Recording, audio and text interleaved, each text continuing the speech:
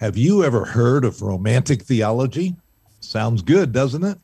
Let's find out more with Michael J. Christensen today on Church Hurts Welcome And. to Church Hurts And, the good, the bad, and the ugly about church, religion, and spirituality with a dash of recovery thrown in. If you've ever had questions about the church, maybe a bit jaded in your attitude toward religion, well, you've come to the right place. Our host, he was an honors philosophy student, ordained a Presbyterian minister, planted 3 churches, taught at a prestigious university, but now he's just an aging curmudgeon who never quits asking the question why.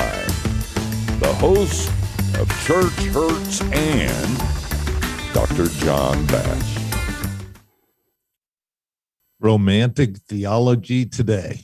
After becoming a Christian at the age of 13, I developed some habits and behaviors which could have been considered prudish, ironically quite contrary to my generally outgoing personality. Not committing adultery or fornication before marriage became my obsession for over a decade, carefully studying the meaning of the word along with fornication, the way other teens might have devoured those certain National Geographics or the Playboys they could find. How was a Christian adolescent to survive a normal increase in testosterone, which felt more like an abnormal bomb going off in my body? Be careful of those things which could naturally lead to inappropriate sexual intimacy in your relationship with girls, I heard from Reverend Bob Letzinger during a midwinter conference at First Presbyterian Church in downtown Pittsburgh. Amazingly, he confessed to having a climax the first time he ever held a hand with a girl. His talk was famous, and we knew it was coming, but did he really say that? And he kept going, warning about the hugs which lasted too long, the times alone without accountability, the dates that lasted too long into the night. As if all that wasn't enough, my very best friend sitting next to me, who currently holds a very prestigious position as a professor of theology at a premier evangelical seminary, he looked over at me and noticed the mark on my neck. He looked like he had seen a snake as his face turned red and his hands started to shake.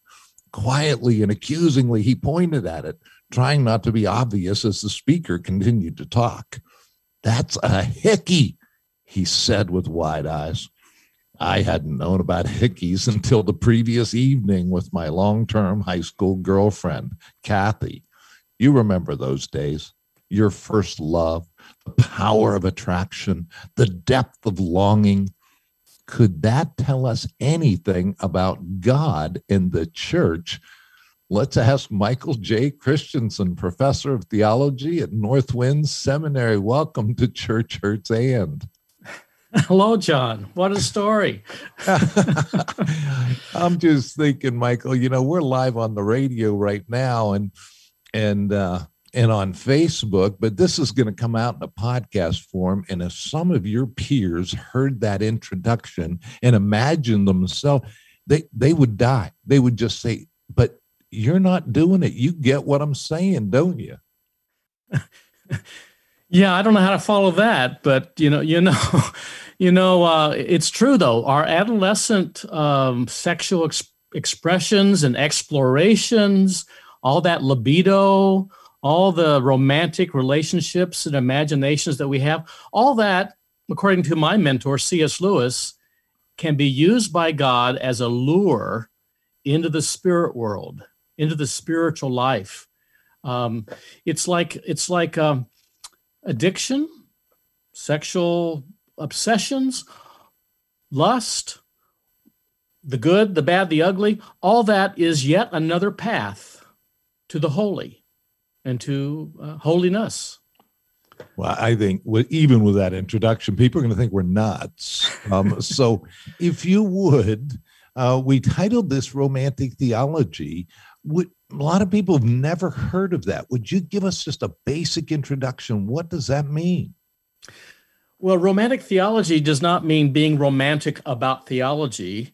It means being theological about romance, being theological about all the human experiences that are called romantic. Now, we look back to the romantic poets, in the 19th century. There's, Blake, there's Shelley, there's Wordsworth, there's Coleridge. These lake poets, if you will, in UK, in England, they specialized in having these experiences in nature. Walt Whitman out there naked in the forest, right. Coleridge and Wordsworth walking along and seeing a beautiful waterfall and saying, look at the sublimity, that is sublime. And having those experiences in nature, or having an experience in love, in sexuality, the Grecian urn, two lovers almost kissing, and that moment just before their lips embrace, that special moment is called a romantic moment, a moment of transcendence.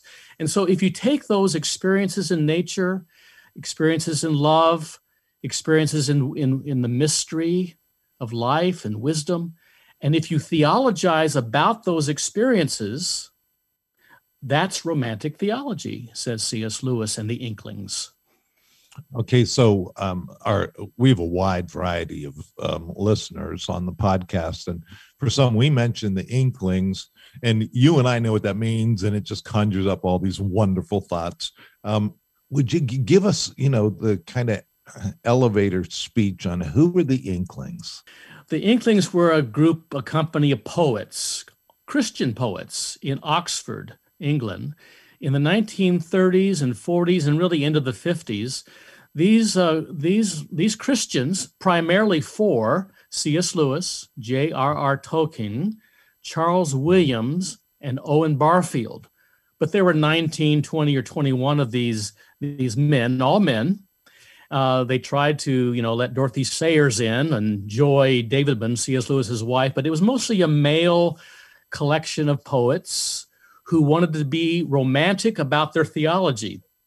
They wanted to write poetry and fiction and time stories and outer space, science fiction, and they wanted to put their theology in between the lines. So the Inklings, they were called Inklings because they were practicing poets, they would meet twice a week. You probably have been, like I have, to the pub in Oxford called the Bird and Baby, the Eagle and the Child, its formal name. That's where they met on Tuesday mornings. And there they'd share their laughter, their jokes, their poetry. And they also met Thursday evenings in C.S. Lewis's college rooms at Magdalen College. And there they would read for hours. Tolkien would read his Lord of the Rings, and C.S. Lewis would read his space trilogy. And they'd stay up until the wee hours of the morning over pipes and beer and tea. And they would just wax eloquent and get caught up into what they were doing, very passionate about doing theology in the guise of poetry and stories. Okay, for those who get thrown by the word theology because they just picture it as, academic irrelevance. Let's put this in a little bit different way. This was an unusual collection of people with a commitment to Christ, actual believed in a relationship really with Jesus. Lewis, who had famously come from being quite an atheist, but they were Christians in a time when it was not popular in academia to be Christians. I mean, this is really in England at that time. The intelligentsia were not going in the direction of theism. And so these guys were bucking the trends. There really was a rebellious side to them, wasn't there? Yeah, there really was. They were hit on two sides. On the one hand, they were in Oxford, Cambridge, academia, as you say, where they did not reward Christian faith. In fact, they held it against you when this right. professor of philosophy, this professor of literature, dared to write science fiction, dared to write a book called Screwtape Letters about demons and devils and temptation. They actually punished him. When it was time for advancement, when it was time to become a full professor, for example, they just passed him over there was a lot of snobbery and really punitive academic measures. You know, the stakes are pretty low in academia sometimes, and so they use those low stakes to keep people down. It's amazing how they was punished that way. But also, some of the Christians in his time, in the 30s and 40s, modern theology was emerging. So you had the rise of neo-orthodoxy, the rise of modern Catholicism, and Lewis and his friends were classical, Orthodox Christians, and they didn't feel at home in this modern era. So they bucked the system. Modern poets, modern literature, and as well as modern theology, they had no time for, although they engaged it, but their commitments lay elsewhere in biblical, classical, Orthodox theology. Just for fun, let's get out of you, because you know the details of this stuff. I mean, you've written. Talk about a little bit about what you've written, particularly as we mentioned Lewis. Where's your work been? Well, yeah, I found C.S. Lewis first in high school, and he kept me in the church when the church made no sense. I read Mere Christianity, and I said, "Oh, an intellectual Christian who actually speaks to my mind and not just, trying to get my heart committed." So I found Lewis in high school. I took him with me to college, and in college, wrestling with what's it all about? What's truth? Francis Schaeffer came to us, and I was intrigued by L'Abri and wanted to study with Schaeffer. But Schaeffer had this view of revelation of propositional truth and doctrines, and Lewis had the stories and the poetry. And so I was a literature major in college, and when it came time for my senior year, I wanted to do an honors project. And so I wrote a senior honors project on my mentor, C.S. Lewis, in literature, and I wrote it about a theological subject, which was Scripture, the authority, the inspiration, even the inerrancy of Scripture. And my college senior project, called C.S. Lewis on Scripture, was eventually published. Actually, published the next year after I graduated. In fact, I have a copy here if you want to see what I looked like back in the day. There's my college picture with my book, C.S. Lewis on Scripture. And it's been in print all these 40 plus years. It's stayed in print, no longer in hardback, but it was my first book, first of 7, and my favorite book, because in that book, I tackle the difference between theology from above, which is dogmatic, doctrinal, propositional, as Schaeffer says, right, true truth, and theology from below, which is reflecting on human experience, the real lived experience of human beings, including my own lived experience. And so the book sold a lot of copies, and we use it still today as a textbook at Northwind Seminary, where I teach. And I read it years ago, bless your because heart. I actually got involved with Dr. John Woodbridge in responding to Rogers and McKim work on the authority of Scripture, and we can't get down that side road. Another show. But the bottom line in the book, though, even that, Lewis's understanding of literature and the way kind of God communicates through story, pretty powerful stuff. But I want you to tell us a story about Lewis. But before I do that, let me just take a break for a moment and mention what I do with Standing Stone in terms of working with pastors and Christian leaders around the nation and even the world. Really, these are the people working on the front lines with folks who are dealing with spiritual issues in their life. And those leaders can hurt sometimes. And even as we talk about some of the greats that you may know, they hurt and struggled too. But that's what I get to do. I get to work with them, but I do that solely because of the free will contributions of good people like you who are listening who want to support that and understand it. And if you would just go to churchhurtsand.org, and there's a donate button there that takes you right to the Standing Stone page. I'd really appreciate it. It's needed. We're living in a time when people in ministry are struggling. Things are changing. And again, we'll talk a little bit more about that here. But also, if you'd hit the subscribe button, you see if you're listening on a podcast, subscribe to it, forward it to a friend, or the same in terms of YouTube. While I say that, go back and look in our previous shows, and we can really be a good show to binge listen to during the summertime. But go back to the show and find the show with Michael Phillips called Fiction Meets Life. Probably the world's foremost expert, in my opinion, on George MacDonald, who is the predecessor to the people we're talking about today. And I mentioned them, you say something too, Michael, or why don't you say something? You've developed a new course at Northwind Seminary. You can go to northwindseminary.org, and there's actually a course in romantic theology, something I never had an opportunity to take. Yeah, the romantic theology course that I teach is the first of 6 courses on the Oxford Inklings, on the romantic theology of the Oxford Inklings. And so you take my course first on the Inklings, and then you go on to C.S. Lewis, J.R. Tolkien, Charles Williams, Owen Barfield, and then the other Inklings, like honorary Inklings, Dorothy Sayers, T.S. Eliot, Jack Lewis's brother Warren. So we have 6 courses, and these 6 courses together constitute a program, a doctoral program for people who have a master's. You can also take it as a master's program. But this doctoral program in romantic theology, we believe at Northwind, is the first of its kind to do this kind of theology. It's been a neglected field. And so I'm really excited to have this. This is our 2nd year. I can't imagine getting credit for that. I mean, it's like, that is just pure joy. I'm sitting not just academic credit, but doctoral credit. Yeah, it's crazy. I mean, I have your book too, from that one that I just mentioned in terms of Michael Phillips. I said, Michael's such a recent discovery. Of course, I read MacDonald and Lewis and Williams and all those guys years ago.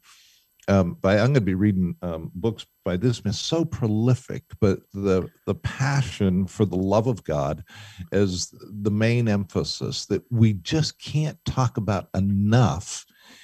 Michael Phillips, has put George MacDonald back into print, back into an accessible way of reading his books. But back in his time, back in Lewis's time, George MacDonald was the mentor of the Inklings.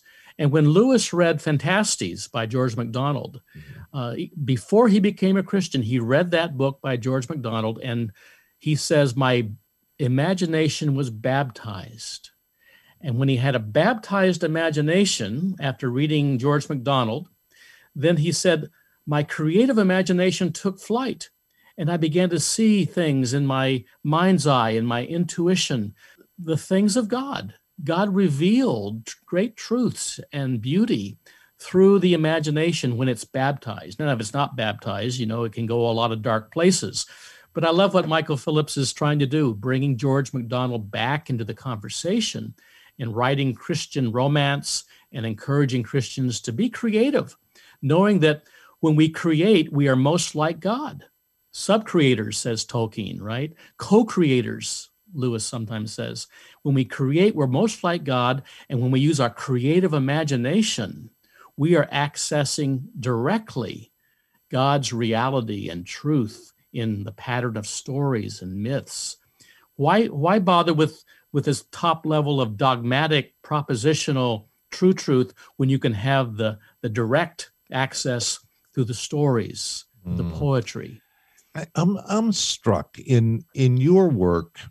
You straddle that gap between academia and really genuinely passionately being concerned for a person's spiritual life. I mean, for you, it's not just let's do the intellectual stuff.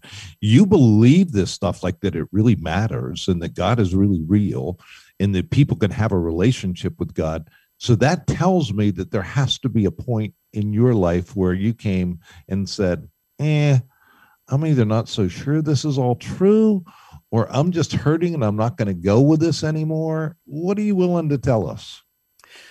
I could tell you a lot of things. I can't use today's as a confessional booth, but I do have my stories, as you do, as we all do, because you never get out of this life, without pain and suffering and failure.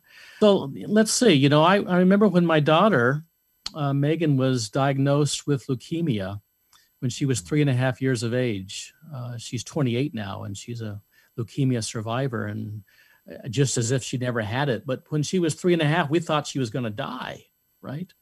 And so it was a faith challenge for all of us. And my wife and I, we sort of dealt with it differently.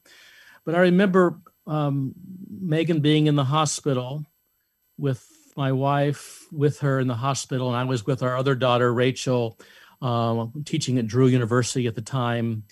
And there was, in a moment in that first week, in my faith crisis, in my doubt, in wondering, is God going to, take my daughter? Is she going to die? And I'll be blaming God forever for this. I was in great darkness and doubt. And it was a crisis. And about the third or fourth day into this, there was, they announced it to my daughter in her elementary school to go and look at the planets. The planets are going to line up. Venus and Mars and Saturn, you're going to see the 4 planets lined up in a row. And so I said, Rachel, let's go to the telescope on top of the science building in Drew University. And let's look to that telescope and let's look at your planets. You've got to do this for a homework assignment. Let's go see it close up. So we went up to the top of the science division, up to the telescope, and beheld the rings of Saturn and Venus and Mars and Jupiter all lined up like a necklace around a cosmic figure of sorts. And I looked to Rachel, who was 6 or 7, and I said, Rachel, isn't it wonderful how God put those planets in the sky just to remind us of how much God loves us? I was feeling it. I was feeling loved. And I thought it was kind of a miraculous metaphysical phenomenon just for me. And I said, Rachel, isn't it wonderful what God has done?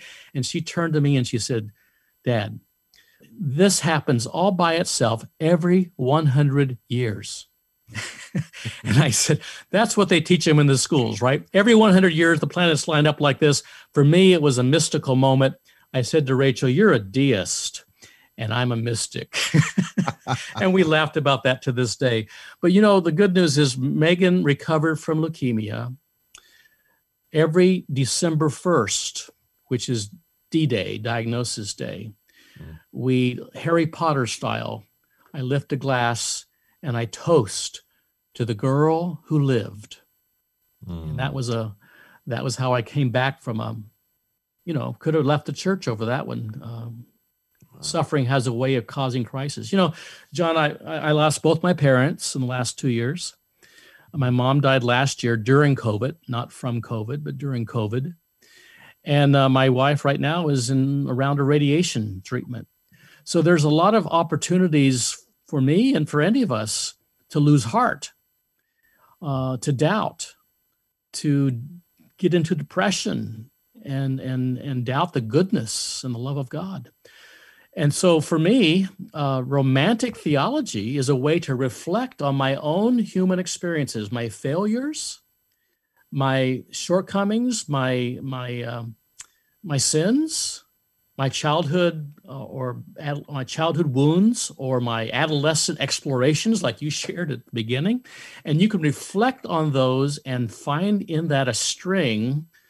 And if you pull that string, you can get to the very heart of God. And it's a redemptive way of looking at your experiences, not discounting them or canceling them out, but using them as a pathway to the holy. And that's what I've tried to do. A book was written years ago, a Christian book that just has become famous, I guess, because of Oprah or whatever, but The Love Languages, you're probably familiar with. Yeah. And very popular because it's useful. It's really useful for people. But people start talking about what's your love language, is it this or this? And mine, by the way, is gifts of service, and that's really different than somebody who's his physical touch. It's amazing when it's good stuff. Don't get me wrong. But I wish another book on love would become just as popular. And it's C.S. Lewis's Four Loves. If people really want to understand, again, that's still kind of it's not an intellectual book. It's not hard to read, but to really get the love of God. And tell me, what do you think? Yeah, that's such a great book. It's a classic book now, and most preachers, they borrow from that book when they preach about the 4 Greek words for love. You probably preached this yourself. I have a number of times, but yep. Lewis is the first to give us 4 Greek words for love that we use the English word love only. Eros, erotic love, eros, storge, which is affection, like you have for your pets and affection for each other. Philia, the Philadelphia, city of brotherly love, friendship, shared interest, and then agape, God's love, unconditional love. And these 4 loves are like in a hierarchy where you can pass from one to another and back down again, because if you reflect on all your eros and storge, philia, and agape ways of relating to the other, you're doing theology. So Lewis wrote a book about this. He prepared a broadcast talk on this. In fact, John, he did a radio broadcast of 10 episodes. He prepared 10 episodes on the 4 loves. He recorded it in London, I think in 1957, for the American Protestant Hour. There was a radio show back in the late 50s called the Protestant Hour, and he prepared this for them. And they started to run it. I think they got through maybe 2 episodes, and they said, oh, no. This stuff is too raunchy. This Lewis guy is too direct. He's using these words like eroticism and expressions of love between men and women and he uses lust. He's talking about lust and pederasty and sodomy. And I mean, he's using these big words, but we know what they mean, and they wouldn't run it. They stopped the production, and it didn't come out until, I don't know, probably the 70s, when Word Records picked it up and started broadcasting it, and we have it today. But it didn't air at the time because it's just about sex, and we have problems with talking about sex in spiritual and theological ways. But you should read that book. That's a great book. Yeah, and it's romantic theology at its best. And Lewis is, we're talking about works that aren't fiction, but I continue to go back to the works of fiction that came out from the Inklings that let us fill our mind in an easy way, if you will, in our relaxing reading, to point us to a sense of love that I've come to believe is so needed. I grew up with my main mentor would always say the people don't understand the holiness of God today, and I get how that's so important. But when I'm out there in the world and I talk to people who've rejected church and who've been hurt by church, they seem to remember church talking a whole lot about a really angry, kind of nasty God who's just ready to get them. And it's very hard for a lot of people to grasp the God of the Bible, which has a love affair with mankind, right? Yeah, God is a great lover, a jealous lover, it says in scriptures, who wants us for himself. And we know from the Westminster Confession, right? We theologically, the chief end of human being is to love God and enjoy God forever. So if God wants us to be fully alive and whole so that we can love God and enjoy God forever, how do we get there? We are wooed. We are lured into the love of God. We're not argued into God by correct orthodox theology and this point and that point. It's not about academics, and it's not even about our reason. Our reason can lead us far, but not to the heart of God. It takes a leap of faith. It takes a love affair. It takes a great love or a great suffering to bring you into contact with the living God. It takes a transformation. And so this is what Lewis was about. You know, you mentioned your mentor who wrote about the holiness of God and knowing Scripture, and that's all right and good. I read, J.I. Packer of Knowing God and Tozer on the holy. But when you read poetry and listen to stories, and you get caught up in the myths that are given to us, and then read Scripture, you can see what God is doing in luring us to Himself.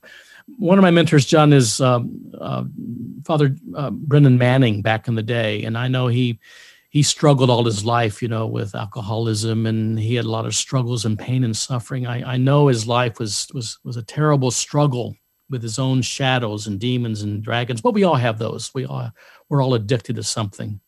But here's the great Father Brennan Manning, when he came to live with us in New York at our church for a while when he was in transition. He said to us one day, God has 2 words for you on Judgment Day. Do you ever imagine what God will say to you on the day of judgment when you stand before the pearly gates? And God says to you, why should I let you in? That kind of conversation. What will God say to us on Judgment Day as believers? And he said this: first, the Lord will ask you, show me your wounds. Show me your wounds so that I may heal them. And then either we have wounds or we don't have wounds. But if we have wounds, we show them to the Lord and He heals us fully. And then the second thing he says, the question God will ask us on Judgment Day is this: did you know how much I loved you? Did you know how much I loved you? It's not all the judgment things that the preachers sometimes say it is, because we know that God is a just God, yes, a jealous God for sure, but a God who is slow to anger, abounding in steadfast love and mercy. And at the end of the day, none of us have a leg to stand on before the judgment seat of Christ, and mercy is all we can hope for. And that's why we'll be let in, as Brennan Manning says. And Lewis says the same thing. He says, given all our struggles and our moral ambiguities and our addictions, at the end of the day, we cast ourselves on the mercy of God, and we open ourselves to the healing and wholeness available in process, not all at once, not instantaneous, but as we grow in faith. Michael, we're going to have to leave it there. We could talk forever, and I hope you'll come back. We're winding down season 2 here, but when season 3 comes, there's so much more I'd like to talk to you about. But really do encourage people, if you're thinking about further study, talk about a fun degree to get. Lose yourself in some of the greatest authors of the past century.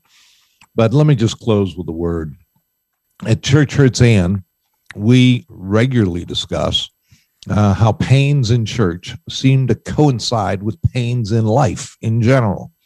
6 years ago, I was struggling with the cumulative effects of the blows life had sent my way. I never really recovered from a terribly disappointing divorce. The bruises from church politics didn't seem to be going away.